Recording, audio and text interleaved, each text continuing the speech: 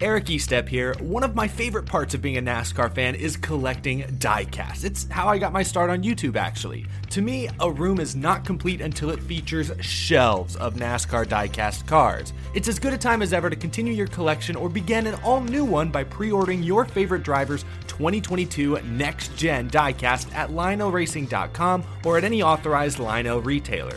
Lionel is the official diecast of NASCAR, and don't miss Lionel Racing's NASCAR Authentics diecasts at a Walmart or Target near you. Not only is Lionel the official diecast of NASCAR, but they're also official supporters of the Out of the Groove podcast network. So what are you waiting for? Head to LionelRacing.com to order your favorite driver's 2022 diecast. Throughout his career as a driver and broadcaster, he was simply known as BP.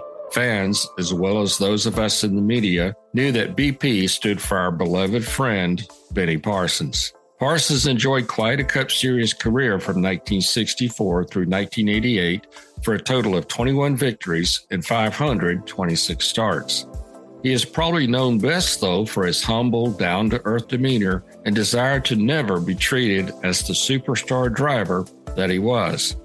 Parsons was born in Wilkes County, North Carolina on July 12, 1941, and spent his teenage years in the Blue Ridge Mountains. At age 18, he made the move north to Detroit to work for his father in the taxicab business. In 1963, he learned about the excitement of stock car racing and found himself a part of it quite by accident. While working in a gas station part-time, someone coming by to buy gas told Parsons about a race the following Saturday night and invited him to go along. It was at Mount Clemens, Michigan Speedway, and as fate would have it, the person buying gas had a race car, but his driver didn't show up for the race. The owner looked at Parsons and said, "What about you?" Giving the young North Carolinian his first start on a racetrack. Parsons was hooked and knew his career path was set. Over the next decade, he was winning everywhere in the Michigan foothills, making a name for himself.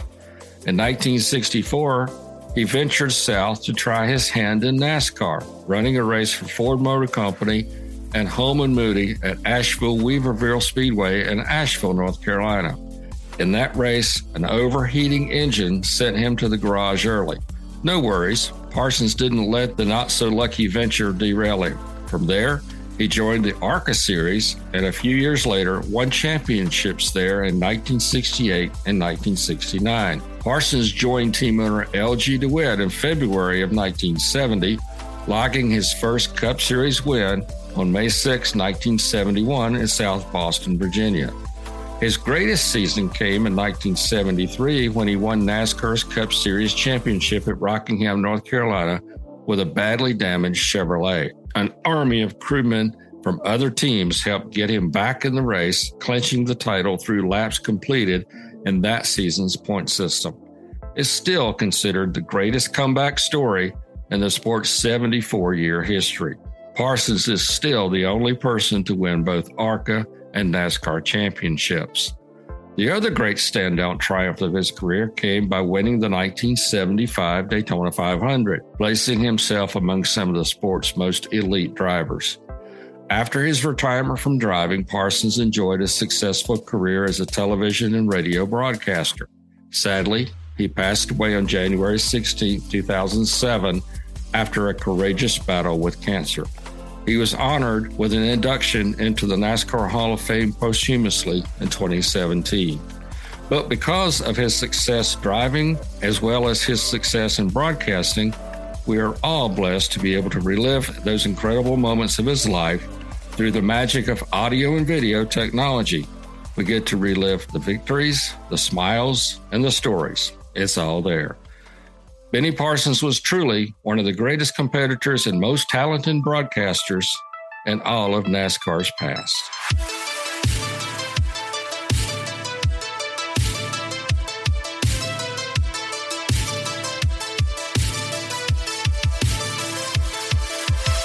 Hey, everyone, and welcome to another edition of the Lifetime in NASCAR podcast. I'm Jerry Bonkowski, along with my good buddy Ben White, and we have two very special treats for you on this episode. Number one, we have a guest, and the man, you can't even give a better introduction than he's already had. Well known in the racing world. Dr. Jerry Punch will be joining us. And the second part that we're going to be really enjoying is Jerry, Ben, and I are going to be talking about the driver who spent a lot of time in the number 72. And you know that we do our podcast, or how we do our podcast, we always introduce, the car number to go along with the episode number. So this is episode 72. The car number is 72. We'll talk more about the car a little bit later, but one of the gentlemen that drove that car and kind of made it a historic number was Benny Parsons. So Jerry, first of all, and Ben, first of all, I want to say thanks for both of you guys being on. And Jerry, we've really been looking forward to doing a lot of guests. You're guest number 2, and really appreciate you taking the time. What's keeping you busy these days? I mean, let's start with you, and then we're going to talk a little bit about Benny then. Well, I think it's great to be on with you guys, Jerry and Ben. It's a pleasure. I don't know if you can hear in the background, but I am at a medical center here in Tennessee. And there's a helicopter landing outside the emergency room here. I'm not in the ER. I am in a different capacity but I am working as a medical doctor here. When long story short, when I stopped traveling with ESPN a couple of years ago, even though I was doing a game here and a game there and going to some racetracks after ESPN lost the NASCAR contract, we did IndyCar and the Indy 500 for a while. But when COVID hit, everybody was desperate for medical doctors, and I happen to be licensed in several states. And so I volunteered to work here at the hospital in Knoxville, Tennessee. And then and with a company called AMR, was doing research. We were doing clinical trials on all 4 vaccines, everyone was hurriedly trying to test these vaccines and get them out so we could try to start protecting people. We were a part of that process. And then after we got the vaccines cleared and for emergency use, the company asked if I would stay on and do other clinical trials. We are doing other kinds of trials for different vaccines and different medications. So anyway, I am here working as a medical doctor. I have been to the racetrack a little bit. My daughter, Jessie, works for NASCAR, is involved doing stuff at the track. And on Father's Day weekend, she was asking me to go to Darlington and work a little bit with her, which was a unique experience to be able to go be a part of after she followed me around the racetrack all these years. But I also got to see a lot of my dear friends, the Bill Elliott's and Jeff Gordon's and Bobby Labonte's and Mark Martin's, all the guys that I would normally interview on pit road were there. They just weren't driving. They were like me, being a part of a special day. But anyway, and then so that's really what I'm doing at this point in time, watching some great racing and watching my daughter as her young career continues to grow. Well, how about you getting back behind the mic and in front of the camera? I mean, any possibility of that here in the near future? Well, you never say never. I enjoyed it. There was the period of time that we did it at ESPN and all the years we did it. We were so blessed. I never thought of it as a job, even though it was hard work. And as you guys know, as writers, when you travel, it is a grind. Yes. But getting to the racetrack every week, as soon as I walked in the garage area, all the people they become a part of your family. And then the family I had at the track, all the announcers I work with, they were like father figures or brothers. And we developed such a relationship there. I miss them. And I do miss the sport. So I would never say I won't go back, but the years are starting to catch up a little bit. I'm not sure I can run up and down pit road anymore, or not every week anyway. Right. Yeah. One more question for me, and then I'm going to turn it over to Ben. But, or not a question, but actually a comment. I don't know if you even remember this, Jerry, but you have been so big in an incident that happened in my life, and I can never thank you enough for how you helped me. You probably don't remember this, but it was I remember. Chicagoland Speedway. You remember about 10 years ago, I guess it was. And they, for whatever reason, didn't park me in the infield. They parked me outside and, around the racetrack. And I stepped into a pothole and I really tore up my ankle. And I had to be hosting a show on Sirius Radio in about an hour from that time frame. And Ben, I don't know if I think you might have been at that race, if I remember correctly, Ben, but Jerry was so gracious. I mean, it was like an emergency room. He came into the little room where we had the broadcast equipment set up. He looked at my ankle. He essentially treated me like an ER doctor. And I can't thank you enough because, in fact, my wife and I were just talking about that this morning because I mentioned that you were going to be on the show. And she just said, you've got to thank him again. You've got to thank him again because, it was just, I was in awe. I was in pain, but I was in awe about how quickly you just moved in and just boom, boom, boom. And I eventually wound up going to the medical center. And then later on, after the race was over, I went to the hospital. But your diagnosis, the doctors at the ER, when I said, the doctor already treated me, they go, he was totally spot on. So I have to thank you for that. So thank you again. That really doesn't surprise me at all, Jerry, because it got two Jerrys on the show here today, but he's always sort of like a magic man. He's sort of like right there when you need him every time. And a bunch of us in the media have been so blessed to have Dr. Jerry Punch there with us right there on the spot, right there at the racetracks. And I think we've asked him everything from a head cold to a broken bone to everything. Right. Those in the media, those in the driver's suits, those all over the racetrack. So we really appreciate you all these years. But, talking about Benny, 21 victories, 283 top tens, got here in 1964 at Weaverville, North Carolina. His last race, 1988 at Atlanta Motor Speedway. A lot of years, a lot of success. 1973 NASCAR Grand National champion, now the Cup Series champion. But just the first question I want to ask you real quick, where's the first time you met Benny Parsons? Do you remember the very first encounter you had with Benny? Yeah, I do actually. I was going to college at NC State University, and a buddy of mine at college, Greer Smith, was related to Benny, and Greer was writing and working, I think, for the Southern Motorsports Journal. We know him.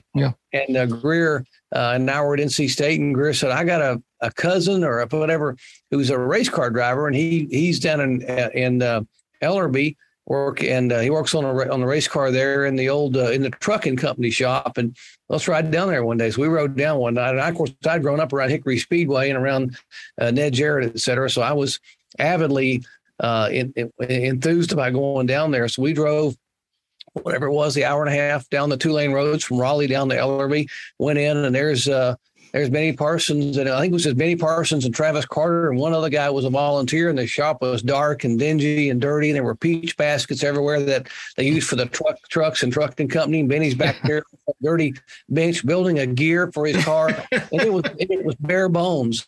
But he couldn't have been nicer, couldn't have been more down there, just typical Benny. And from that day on, it was just unbelievable to be around him. He actually advised, you guys coming to Daytona? And I said, well, I've never been on an airplane. I grew up in Western North Carolina, and I'm in college. I've never flown on a plane. I've always wanted to fly on one. He said, if you get down there, we'll get you some passes to get in. You guys can help us out, because he needed all the help he can get. So long story short, I got an uncle of mine that agreed to buy a plane ticket for us. And I, Greer helped set up with Benny to get us in, and we flew to Daytona. First time I've been on a plane. And we got to Daytona, and Benny got us a room at the same place he and Travis and the team were staying. And we paid for our room, but he got us access to one. And we were at the racetrack, and I remember the night before, Benny's talking about how he didn't have any gears left. He had burned up all these gears and had to go borrow the gear that wasn't even supposed to run Daytona. And they were just hoping to be able to finish the race. And the downside is that we were on pit road with him, and 2/3 of the race is over. And the guy that flew down there that bought our tickets, I guess he just miscalculated. He didn't fly much either. And our flight left before the race was over. Oh, no. We had to leave with about 30 laps to go get on our flight. And our flight went from Daytona to Jacksonville, Florida.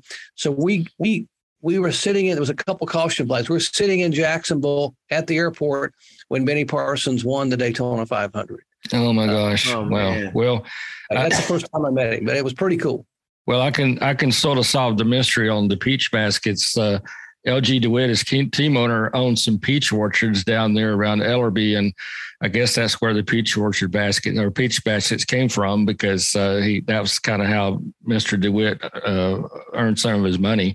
And I guess that's all they had to sit on, because that's kind of where they came from. But, just Benny the person. I mean, Benny, he never changed, no matter how much success he got on the racetrack, winning the Daytona 500. He went on to win 20 more races during his career. But the thing that impressed me the most about Benny was, no matter the success, he was still good old Benny Parsons. And he carried that from being in a race car to carrying that, being as a broadcaster. You agree with that? Oh, absolutely, Ben. That's a great way to put it. He was a larger-than-life personality, but yet one of the most real, down-to-earth, and humble people you could ever be around. He almost, quite honestly, was so humble early in his career that people took advantage of how nice he was. Benny told me one time we were driving to Darlington, just he and I, and he said, Doc, one of the first times I ran down here, we didn't pit. There's no need to pit. We didn't have any tires to put on, so we didn't pit. And the guys that were running up front, I was running up front in the top 8 or 9 all day. And then suddenly late in the race, I didn't pit. And here I look in my mirror, we're getting ready to restart. And here's David Pearson and Richard Petty right behind me. And they obviously, I'm thinking to myself, now on this restart, they're expecting me to pull down out of the way, because it's only like 1.5 lane wide here at Darlington. And if I don't pull down, they try to pass me. One or both of them is going to be in the wall. And then Benny said, it hit me. If I pull down out of the way today, they're going to expect me to pull down out of the way the rest of my career. That's right. He said, so that ain't happening. He said, I'm here, and I'm off the wall on the restart, scraped up the car a little bit. And Benny said, but they also realized that day that I was legit. Benny was, to me, Benny Parsons was like, if you ever walked in a house where a bunch of guys sitting around watching a race, if you walked in and just stood in the room and listened to them, watched them, maybe it's 10 guys in a room, you hear some guy going, oh, look at that. Okay, hey, wait, why this is going to be unbelievable. Well, that's what Benny did on the air. Yep. Benny was a race fan watching the race, and he would act that way. And he was as real as it got. So the fans loved to hear, because you never knew. As a broadcaster, standing beside him, between me and Ned, I was Ned Jarrett on one side, Benny Parsons on the other, when I was subbing for Bob Jenkins off and on when Bob had his back issues. And I mean, it was like Christmas Day for me, because I never knew what Benny was going to say. Neither did the race fan, neither did the producer. But Benny identified with air. He was a racer. He was a driver. I remember when he first came to work at ESPN, we were at Bristol, and we're down in a little room before the race at the drivers meeting. And Mike Helton is having the drivers meeting, and he says, it was actually, I think it might have been Les Richter. Anyway, they were having the drivers meeting. He said, anybody got anything that they want to ask about? Well, Benny chimes in from the back of the room and starts talking.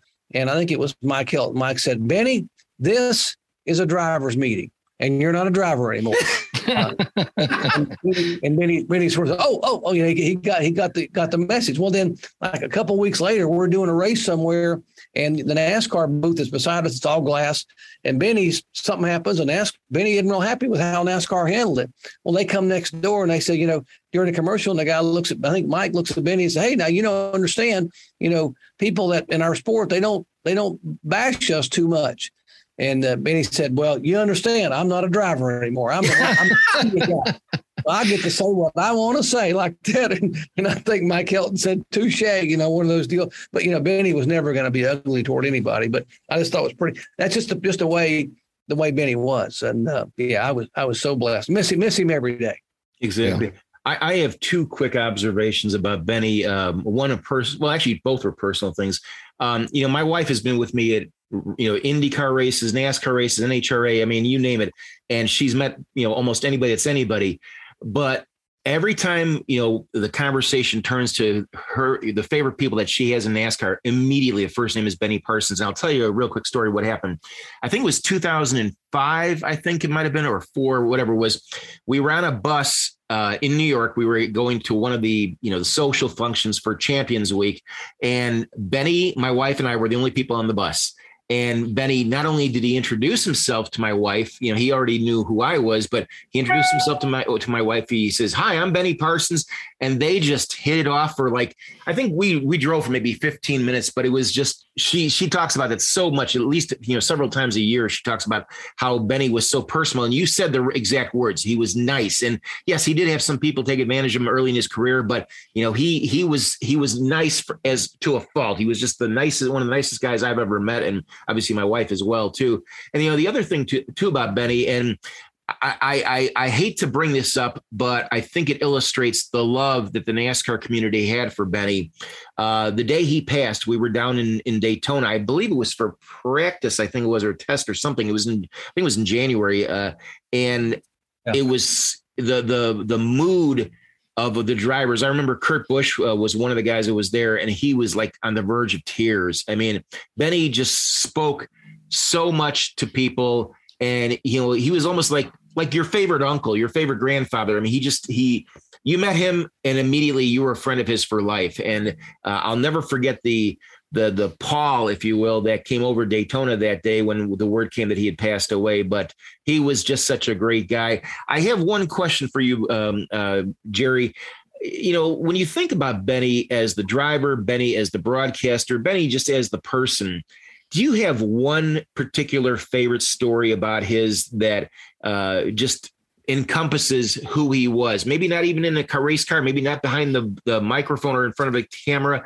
Just if you have one favorite story about Benny, what might that be? I will say this: the last time I saw Benny was at Homestead, Miami, the last race of the year in 2006, and he was going to die. He ended up passing away a few weeks later in early January. So this was towards the November, and we're ESPN's getting ready to come back in and take over our NASCAR. That was NBC's last race of the year, and I walk in the garage area and there stands Benny, and we know he's battling this cancer, and there he is standing with an oxygen bottle on a little set of wheels with his oxygen on, standing right in front of the 48 and the 24 cars, and that's championship race, and there's so much pressure on all these guys.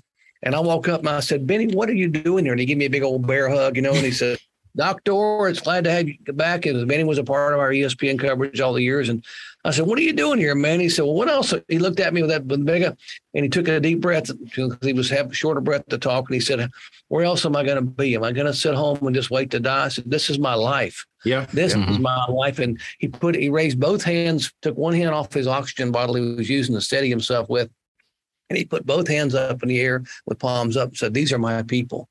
And about that time, Jimmy Johnson gets out of his car in between practices. Jimmy goes out, comes in there making changes. He gets out and comes over to Benny and is telling Benny, he's giving Benny a hug and telling him exactly what we're doing. "Benny, we're going to change this and this and this." And then here comes Jeff Gordon over there. All these drivers that are battling for championships are getting out of their cars and coming over to Benny because, first of all, they know that, just to see him is special, but they wanted to contribute whatever they could. And it was just like it hurt me deeply knowing that I might not see him again. And I could see he was battling to be there, but he was in the happiest place he could be in. And so we talked, but I'll say this. That's why I think, that's why I think what's happening at North Wilkesboro Speedway with his wife, with his widow, Terry, bringing that back or working hard to bring that back is making him smile from above, because that was his place. He grew up in the holler at Wilkesboro, and that was so special. But I'll say this, the last race we called with Dale Earnhardt, won at Talladega, and it was Ned and myself and Benny. And Benny's the one that, if you go back and look at that race, has been run many, many, many times in movies, et cetera, but those last 4 or 5 laps, and here's Earnhardt back in 18th spot, and Benny speaks up and says, "You can't count out Earnhardt." And I look at Benny like he's got 3 heads. Like, we got he's got 3 wide. He got no shot. Well, here he comes. So Benny's the one that brought that up. And then we all know what happened. Earnhardt knocks his way through and gets the win, which turned out none of us knew was going to be his last victory. And then when the race is over, you're tired, you're drained from all the adrenaline and emotion. So you really don't want to talk. We walked out of that booth after seeing what we saw. We get in the elevator and go down and get in the car. And Benny and I are driving to the airport together. And Benny, I look over at Benny. I said, Benny, I'm just not believing what we just saw. I just don't believe it. And Benny looked at me and paused for a minute. And I said, Benny, Benny, I don't believe it. That's not humanly possible. And Benny looked at me and he said, Doc, he ain't human. He's our father. That's true. That's true. I just think, Benny was just, his love of life, his love of people. I all the people I work with, every announcer I work with, producers, directors, I miss them because we were family. But there's a couple of people who touched my life that were like a brother or a father figure. Ned Jarrett and Benny Parsons were two of those people, and Bob Jenkins, quite honestly. But Benny was just he just cared about people. And when he did those things, when he did those hat of the weeks or buffet Benny that Pam Miller, our producer, put together, and they knew instantly if you put Benny out there and he could go to a restaurant, it's going to be magic on the air. Everybody wanted to know, where are you eating this week, Benny? Or where's your hat? What hat are you wearing this weekend? And those things became like franchises. And we almost drowned Benny once in a stream in Tennessee because he fell out of a canoe, and they were trying to get him over to some little cafe up there. But those things were special because he didn't have to be anybody else. Benny was John Madden at a racetrack. Benny was the guy everybody wanted to hear and see because he was bigger than life, the emotion, the energy. And he had no idea what he was going to say, and that was the best part. Yeah. Well, Dr. Jerry, I want to thank you for being with us. And the fans can't see you right now because of what we're doing with audio, but to let everybody know, he's dressed in surgical scrubs and he's got on a white jacket. He's got a stethoscope around his neck. And he's very kind to take some time out. He's at this medical facility. And we just want to thank you. You're a class act. You truly are. And we thank you for taking time out of your day to join us today. We don't want to take up too much of your time. We know you're incredibly busy. So we just want to thank you for your time very much. Well, thank you guys for remembering Benny and allowing me to be on to comment about him as well. And because he is and always will be, the professor, Benny Parsons. So thank you guys so much for having me. Exactly. Thank you very kindly for being with us. We really appreciate it. Thanks very much, Jerry. We'll talk with you later then.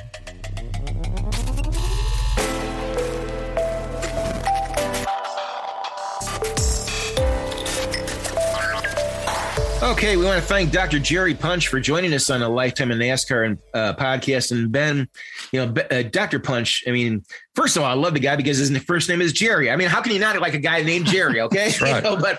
But he brought us back so many memories, and we were so fortunate to get to talk to him for at least, 20, 25 minutes, whatever it was, because he's just been very busy with his, medical practice and that. So we were really thankful that he was able to join us. But I know, Ben, you were around Benny a lot. Him, his family, his sons and his wife.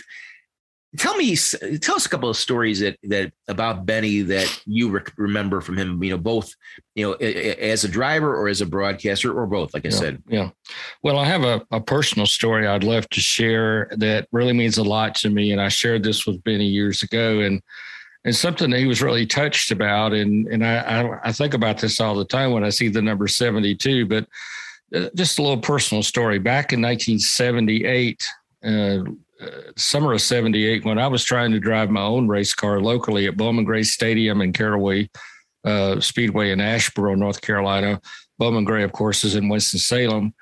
But, Bobby Allison has always been a favorite of mine. And then as fate would have it, we worked on a book together later on. And that was a huge, just something very huge in my life that we were able to do that and become great friends with Bobby. But back in the days when I was trying to drive race cars, I wanted number 12. Mm-hmm. And someone, actually, both racetracks, both locally, someone had 12 at both racetracks at Caraway and Bowman Gray. So I went to 22. Someone had it. 32. Someone had it. On up 42, 52, 62. But the number 72 wasn't taken. And so I thought, oh, great. Okay, super. I'll use number 72. And at the time, Benny was driving 72 on the Cup Series. And back in my high school days, I sort of went by Ben or Benny. And so I thought, hey, this is a great omen because 72, Benny's running it. I'll go by Benny. Super. So later on, after I got very deep into the journalism side and covering the Cup Series, Benny and I got to be pretty good friends. And I told him that story. I said, hey, I ran number 72 during my short-lived, underfunded, no money career. Right. And I ran 72 because you had it in the Cup Series. And he kind of looked at me a little bit shocked. And then he was really humble. He said, you mean you ran 72 because I had it? And I said, yeah. And he was just a little bit emotional. He said, seriously? I said, yeah.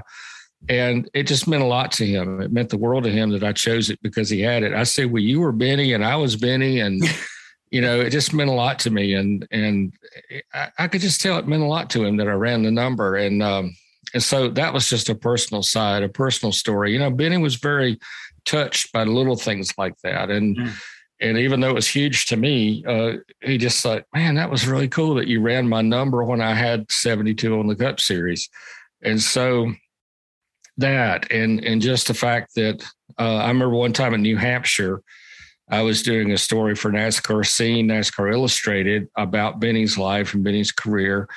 And we were riding on a golf cart together over towards a different part of the speedway. And he had a break between doing some things. I believe he was with ESPN at the time. Mm-hmm.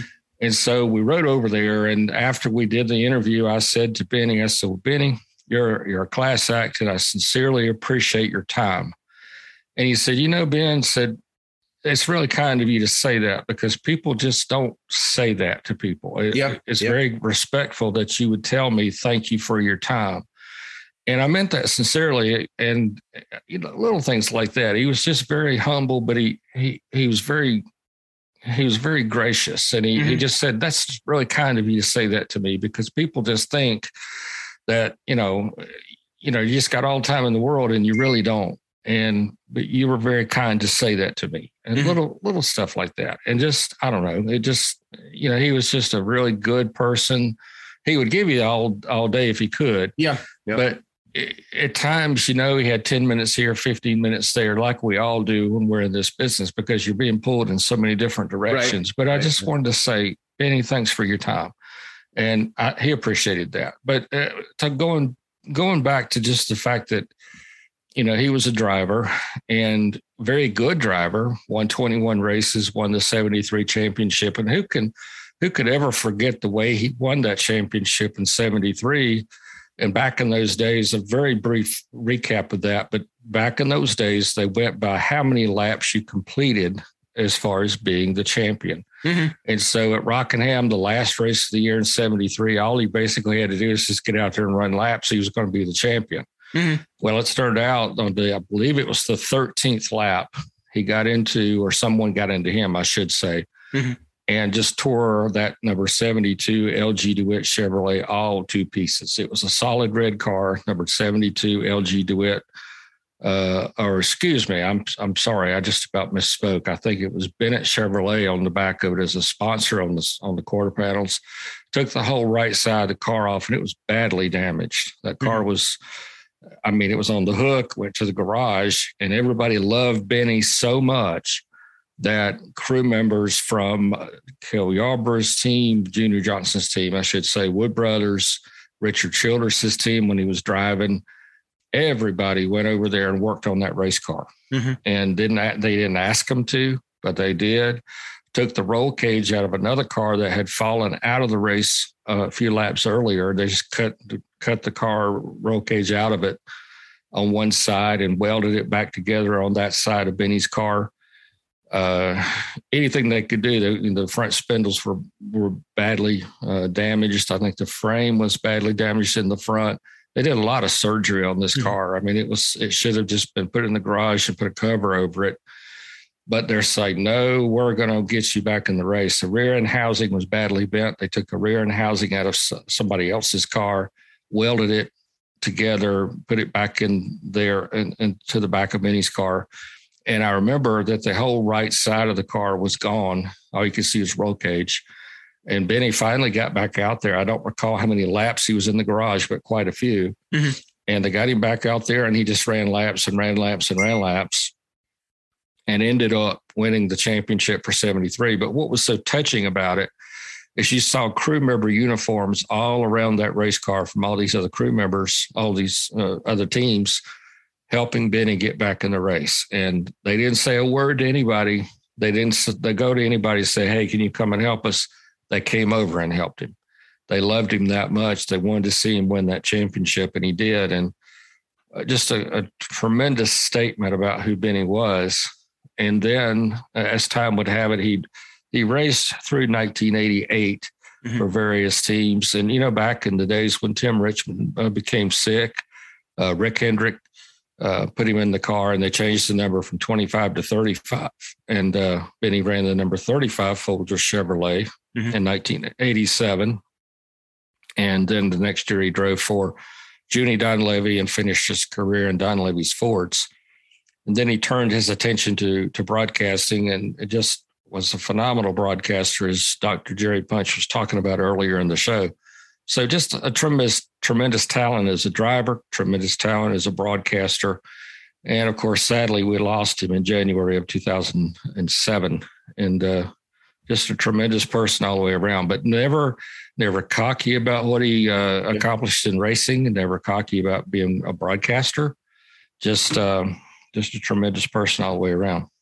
The one thing about Benny that, he always tried to downplay this part, but I've always been intrigued by this as well, too. He learned a lot about car control and the ability to work himself through traffic, ironically enough, as a taxi driver in Detroit for a number of years. Well, it was, I think, 2 years, I think he was a taxi driver. But he and I had a chance to talk, I don't know, probably, I can't even remember the year. It might have been 2004, I think it might have been. And, like Dr. Punch said, I mean, Benny was just so gracious. I did an interview with him for Yahoo. And then, I think that one was actually for ESPN. But anyway, after we finished the interview, we started talking, just off the record kind of thing. And I kind of mentioned about, his history as a cab driver. And I should have used that, but, it was all off the record, and I understood that. So he was so eloquent, much like he was as a broadcaster. He was so eloquent about what that time as a taxi driver not only taught him about car control, but just, he was so appreciative. And Dr. Punch alluded to that when we talked with him, but he was so appreciative about how he was able to make his way from Detroit as a cab driver to, NASCAR eventually, and became not only a champion, but, certainly one of the most beloved people in the sport. Eventually was inducted in the NASCAR Hall of Fame in 2017.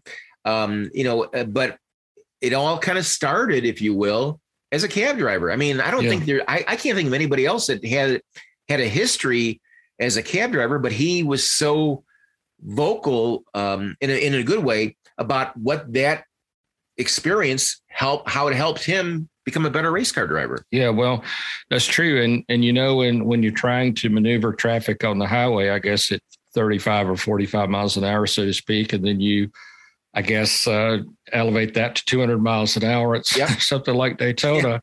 You're kind of used to having cars around you, and it's relative. If everybody's going 200 miles an hour, it maybe sometimes doesn't feel like 200, so to speak. But, part of his story, though, is interesting how later on after the taxi cab endeavor, Benny was working at a gas station, and some people came in to the gas station, a couple of customers towing a race car, and they invited him to go to a racetrack. And the driver that was supposed to come to the track to drive the race car that night never showed up. And so, true story. And so Benny, they said, well, you drive a taxi cab. How do you feel about driving a race car? And Benny said, what the heck? I'll drive it.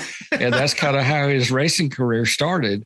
Right. And so, it's like, well, I know a taxi cab's a whole lot slower than a race car, but we don't have a driver, and you've done that kind of thing, so to speak, on a much slower level. How about you drive? And it's like, what the heck? I have nothing else to do for the next 30 minutes. So he did. And that's exactly how it started. And then as time would have it, in 1964, he goes to drive for Holman Moody, which we've talked about Holman Moody many, many times on the podcast as being one of the great car builders of the 60s. And they showcased their work by putting great drivers in their race cars. And then he became an ARCA champion in 1968 and 69, just a few years later. And that did a great deal for launching his Cup Series career, which was then the NASCAR Grand National Series. And then, as fate would have it, sadly, there was a driver by the name of Buddy Young who was driving at Riverside in 1970, which is a road course, and was injured in the LG DeWitt Ford during the race there and could not continue on. And then Benny Parsons, being an ARCA champion, was hired by LG DeWitt to drive the number 72. Actually, Buddy Young was driving the number 31 Ford owned by LG DeWitt, and they changed the number for whatever reason from 31 to 72. And then that's when Benny Parsons got the ride, and as you say, the rest is history. But he went on to drive the car and won a lot of races for LG DeWitt. Actually, 12 races in the number 72 for LG DeWitt. But it all started, as I said, by jumping in that race car. I don't think he had any intentions of driving a race car, really. But it's like, yeah, I'll go to the track with you. And then when he got there, no one was there to drive the car, and he ended up driving it. So that's how it all started. Just fate would have it. There he was. I've got to ask you this, because you were around when he made that transition.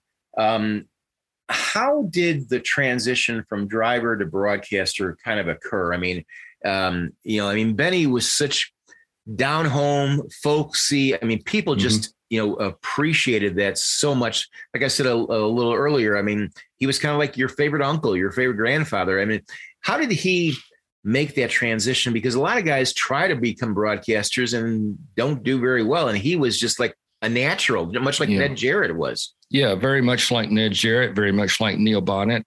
And I think for him, it was really nowhere else to go, so to speak, because when you reach that point where you're better outside the race car than you are in the race car, that's where he was in 1988. He had gone from driving for Rick Hendrick to not really having a great ride. And that's no disrespect to Junie Dunleavy, but I mean, Junie would have told you himself that his cars were not as good as what Rick Hendrick had.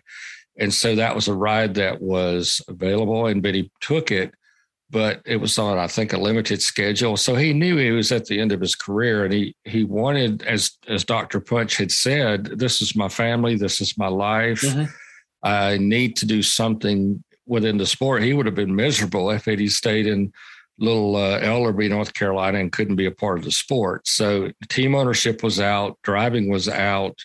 He had to find something.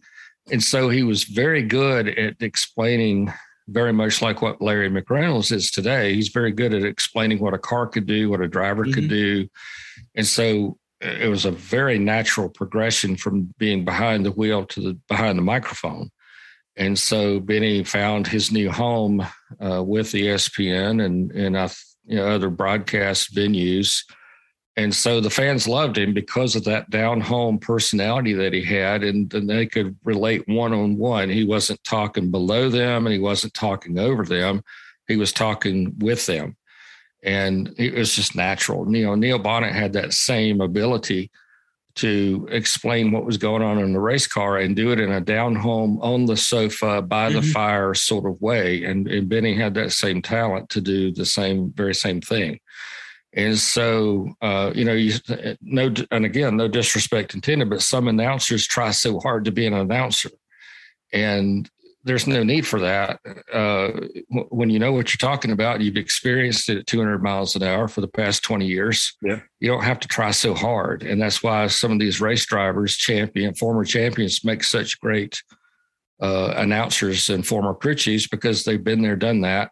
They know exactly what to say without saying too much. And sort of like what Larry McReynolds has said, you just go to the treetops. You don't have to tell the whole tree or about the whole tree. You know what I mean? You just tell the treetop. Just tell what you need to tell, and not overanalyze and not overdo it. And Benny was great at that. And he was a natural at explaining everything to where the race fan could understand it. And the other thing too is he influenced so many people, in their racing careers. Not just, drivers obviously, but team owners, crew chiefs. If somebody really needed good advice, Benny was almost like the first guy people would turn to. But he also had, his brother Phil, the younger brother Phil, became a team owner and did racing. And then he followed Benny into broadcasting as well too. So how's that saying go? The leaf doesn't fall far from the tree. Phil followed in his footsteps, so to speak. Tell me about what you know about Phil and his interaction with his older brother. Did the two of them talk about it a lot or not? Yeah, it was. And in a way, it was sort of like a father-son kind of thing. I don't know the number of years there are between Benny and Phil or what they were, but it wasn't just 2 or 3 years. It was, I think, maybe 10 or 12. And I apologize. I don't know the number of years. But they were close, and Benny was there to tell Phil, yes, you need to go with this particular team owner, or maybe it's not in your best interest to go with this team owner. Right. Or this is the best way to maybe get a car through a turn or whatever. In other words, Benny had been there, done that, and he knew exactly how to guide Phil through some of the turbulence of the politics, if you will. And so, and very close in their upbringing, even though there were some years between them. Yeah, 16 years between them. And Benny was born in 41 and Phil was born in 57. So, 16 year, I guess it was actually a 16-year difference. But, like you said, Benny, essentially adopted Phil, not only just as his little brother, but, like you said, like a son. And if you're an aspiring individual that wants to, make your mark in the world of NASCAR, be it, as a car owner or a driver or a crew chief or even a PR person, whatever the case is. You couldn't have gotten a better instructor than Benny Parsons. And no, that's true. That's true. And I sincerely appreciate your help with that number because I couldn't remember what it was, but I knew it was quite a gap. Right. And, and I think, if I'm not telling this incorrectly, I think Phil grew up more in North Wilkesboro, even though Benny graduated from high school in North Wilkesboro, and graduated from West Wilkes High School. And then right after that, moved to Detroit and worked with his father in the taxi cab business. Mm-hmm. And then I think Phil grew up more in the Wilkesboro area and stayed there. So if I'm not telling that incorrectly. So, and then they reconnected later on. But I knew it was a gap, but I couldn't remember how big a gap. So you said 16 years. So, and it was just more like a father-son thing, pardon me. And so, but he was there, like I said, to help Phil through his career. And, Phil was doing late models and such before he got into the Cup Series. And both, I believe, drove for Richard and Leo Jackson, which is great because they stayed sort of under the same umbrella. And both of those guys, by the way, were awesome crew team owners and had awesome crews and drove for U.S. Tobacco Company, both of them, in the 55 and the 66. So, it was kind of in the family and right there together. It was just a great relationship with them. And then, of course, Phil, again, with some direction from Benny, got into the broadcast side, and he was there to sort of help coach him through that as well. And Phil continues to do a tremendous job behind the microphone and had some team ownership at one time. Mm-hmm. And so Benny was there, and I know that Phil continues to think back on some of that advice, and I'm sure he misses Benny every day, just like we all do. One thing about Benny, when he was inducted into the NASCAR Hall of Fame in 2017, when I think back to all the individuals that have been inducted into the Hall since 2010, I think it was the first year they had the first induction class. I don't think there was any other inductee, and I may be wrong in saying this, and I apologize if anybody takes offense to this, but I mean this sincerely from the bottom of my heart. there were a lot of wet eyes when Benny was inducted. There were a lot of tears of joy. I should say it that way. And, that to me showed the emotion that people had about Benny, and, his righteous induction into the hall, and how, people just responded, even though he'd been gone from us for 10 years, I think it was at that point. Right. That he was still so beloved. It amazed me. And I mean that in a good way.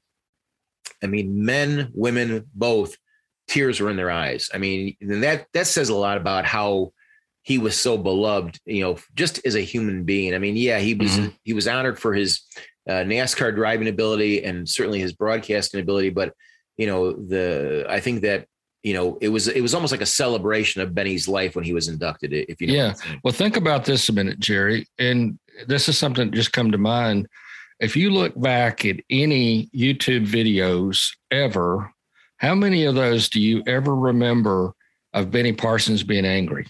Yeah, exactly. I don't remember any. Right. And he would be sitting behind the garage wall or in the garage area, and the screen net would be down, and he'd be having his left arm propped up on the door. Mm-hmm. It was his helmet on or off, and somebody would come to the window with a microphone and put it in his face and say, "Well, Benny, what happened? What's going on? Or who got into you?" He said, "Well, I tell you what, I really don't know exactly what happened." You know what I'm saying? You never really. That was a Benny Parsons impression, by the way. I mean, I cannot ever think back of any time he ever got angry, ever. I mean, on camera, off camera, I don't ever know of him ever getting angry about anything. And that's really a testament to what a great person he was. Now, he could have been, I'm sure, off camera or at home or kicking a tree somewhere in the woods. But I mean, I don't know if he ever got mad about anything. I would really be hard pressed to find anybody that really knew of him ever getting angry about anything. He had no enemies. So, he had no enemies. Really, because you stop and think about it. You go back and you look at videos, and he's sitting in the garage, and he just, I'll tell you what happened. I just really don't know what happened. The car got out from under me, and I hit the wall, and that's just what happened. I mean, and that says a lot, because you see some of these guys today, they'll hop out of the car and hop over to the other guy's hood, and he's holding the collar of the other guy's driver's seat, staring him in the eyes. It's like, calm down. You know what I mean? Never saw that from Benny. Never one time that I can recall. Never. I can't remember who said this to me, and this was very early on when I first started covering NASCAR, 25 years or whatever it's been. But somebody said to me, and I wish I could remember who it was, and he said it not in a negative way, but a very explanative way. Probably is the best way to phrase it. Mm-hmm. He called Benny the anti-Earnhardt. And I can see that because, Earnhardt had, and that was part of his mystique.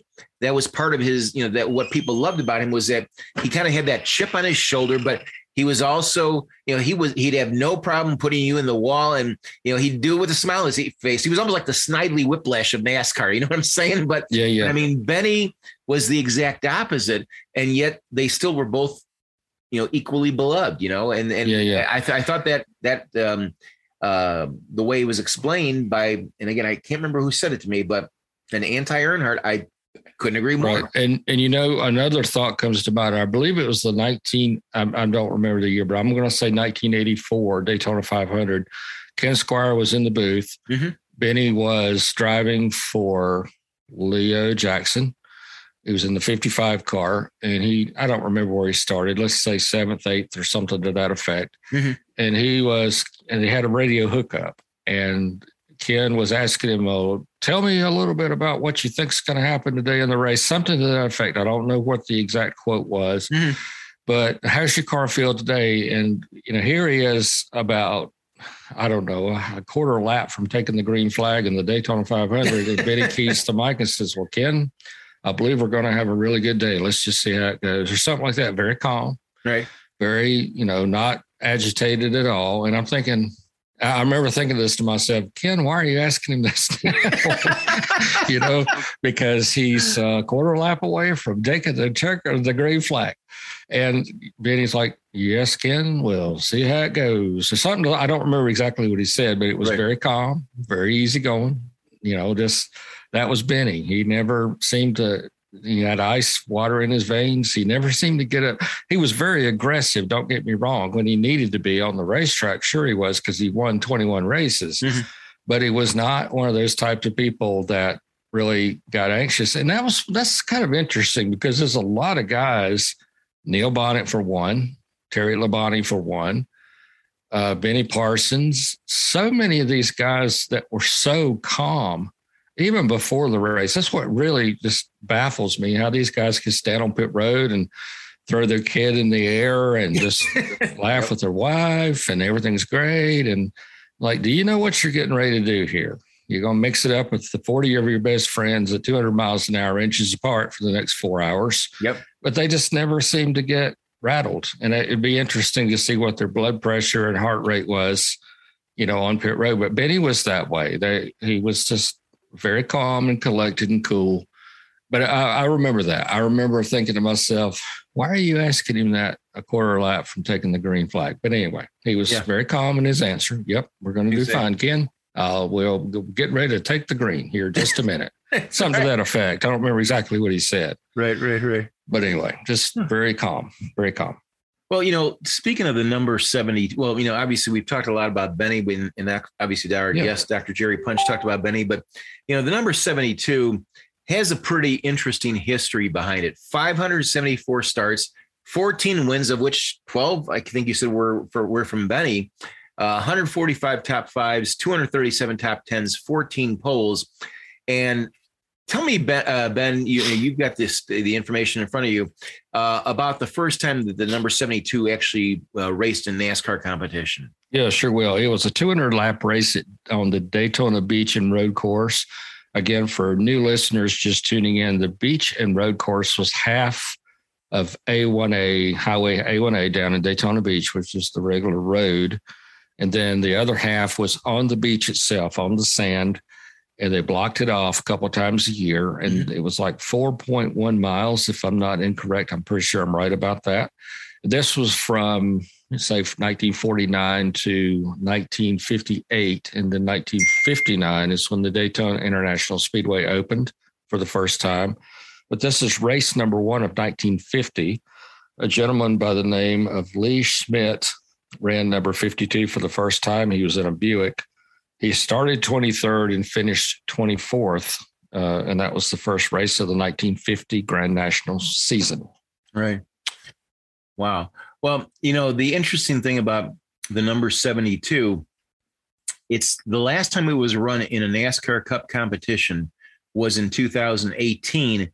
The owner of the team, and honest to God, Ben, and I apologize ahead of time before I say this, I don't remember this team owner. His name was Brian Smith, and he ran a part-time Cup team in 2017 with Cole Witt.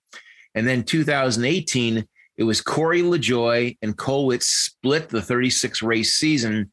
And then Brian Smith is no longer with NASCAR as a team owner. But I find it interesting that number, with its history, especially with its association with Benny Parsons, that, we haven't seen it back on the track. But, you mentioned about the 12 wins from Benny Parsons. One was from Sammy Johns and one was from Joe Weatherly. So, it was a great car with Benny Parsons.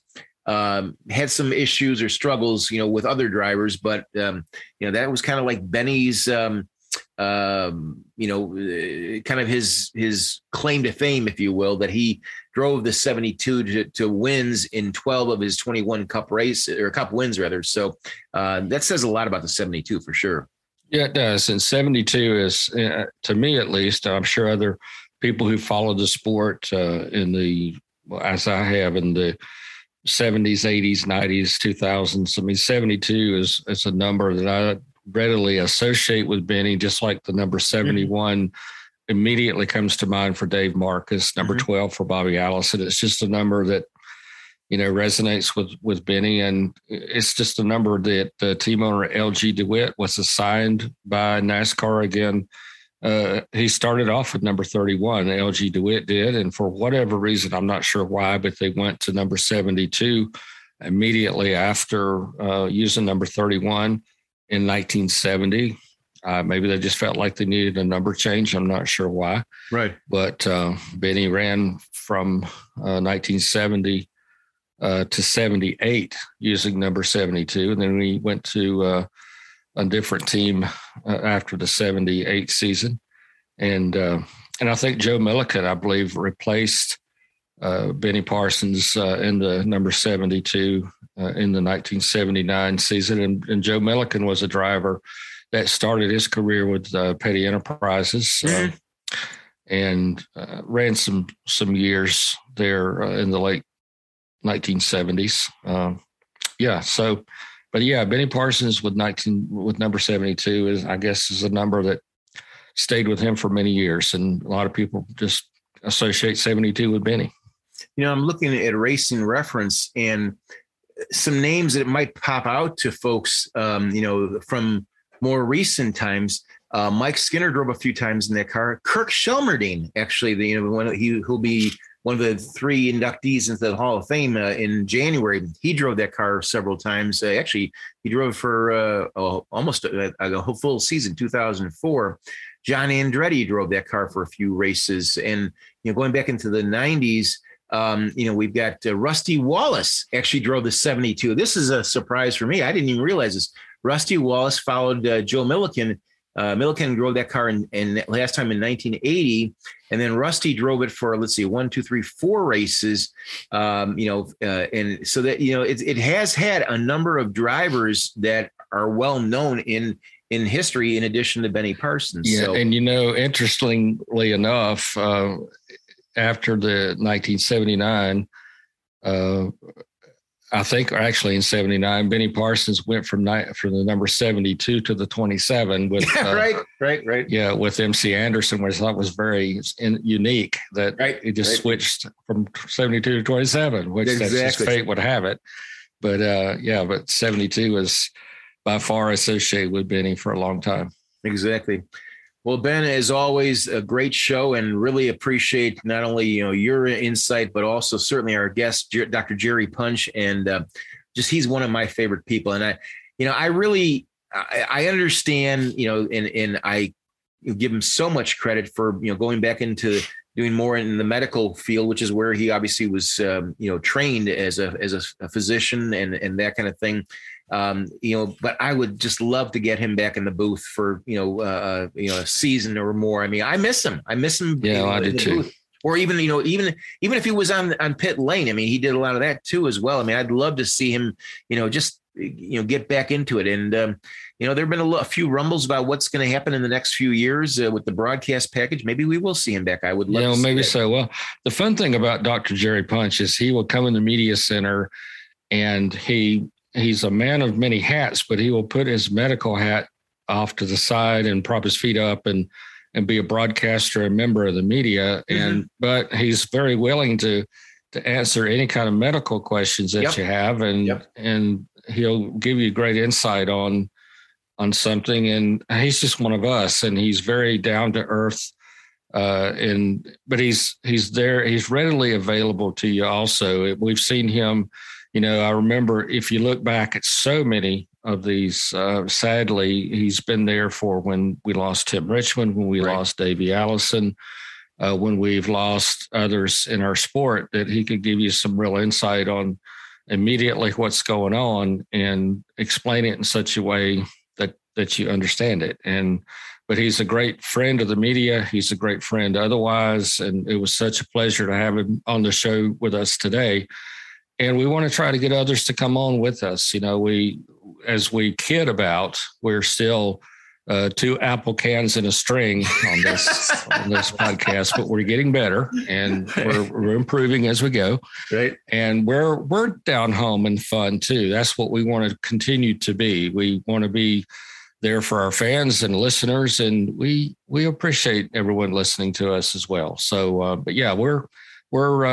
walking before we can run, but we're getting there. We're getting exactly. there. Well, I mean, and I'm having so much fun, working with you, and I have learned so much from you. But more importantly, is that we have developed an incredible friendship, and yes, I mean that from the bottom of my heart. I mean, you are definitely one of my favorite people, and even though we joke about, I know I like to say Salisbury instead of Salisbury, but that's okay. Well, we're okay with that. We will continue to get you in therapy on that, and we'll do our weekly Salisbury talk. Okay. Well, okay. Okay. I'm going to ask you this. Okay. So it is spelled SALISBURY. Yeah. So why is the I not said? I don't know, but if you just think Salisbury steak. That's true. No, wait, I call it Salisbury steak, and so I've always called it. Okay, we'll continue to work on that. Yes, exactly. But I mean, we love joking around about that stuff. Okay. So, but yes, but all kidding aside, I mean, great episode 72, and again, thank you to Dr. Jerry Punch for being part of the show.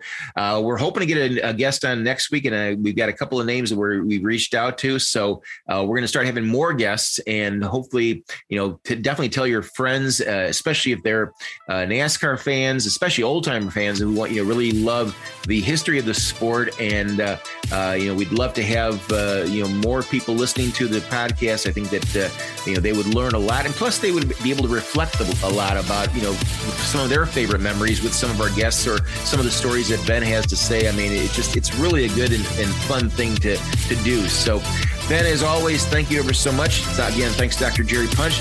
And we'll be back with episode number 73 of a Lifetime NASCAR podcast sometime next week. So thanks again, everyone. You take care. Have a good week, and we will talk to you soon.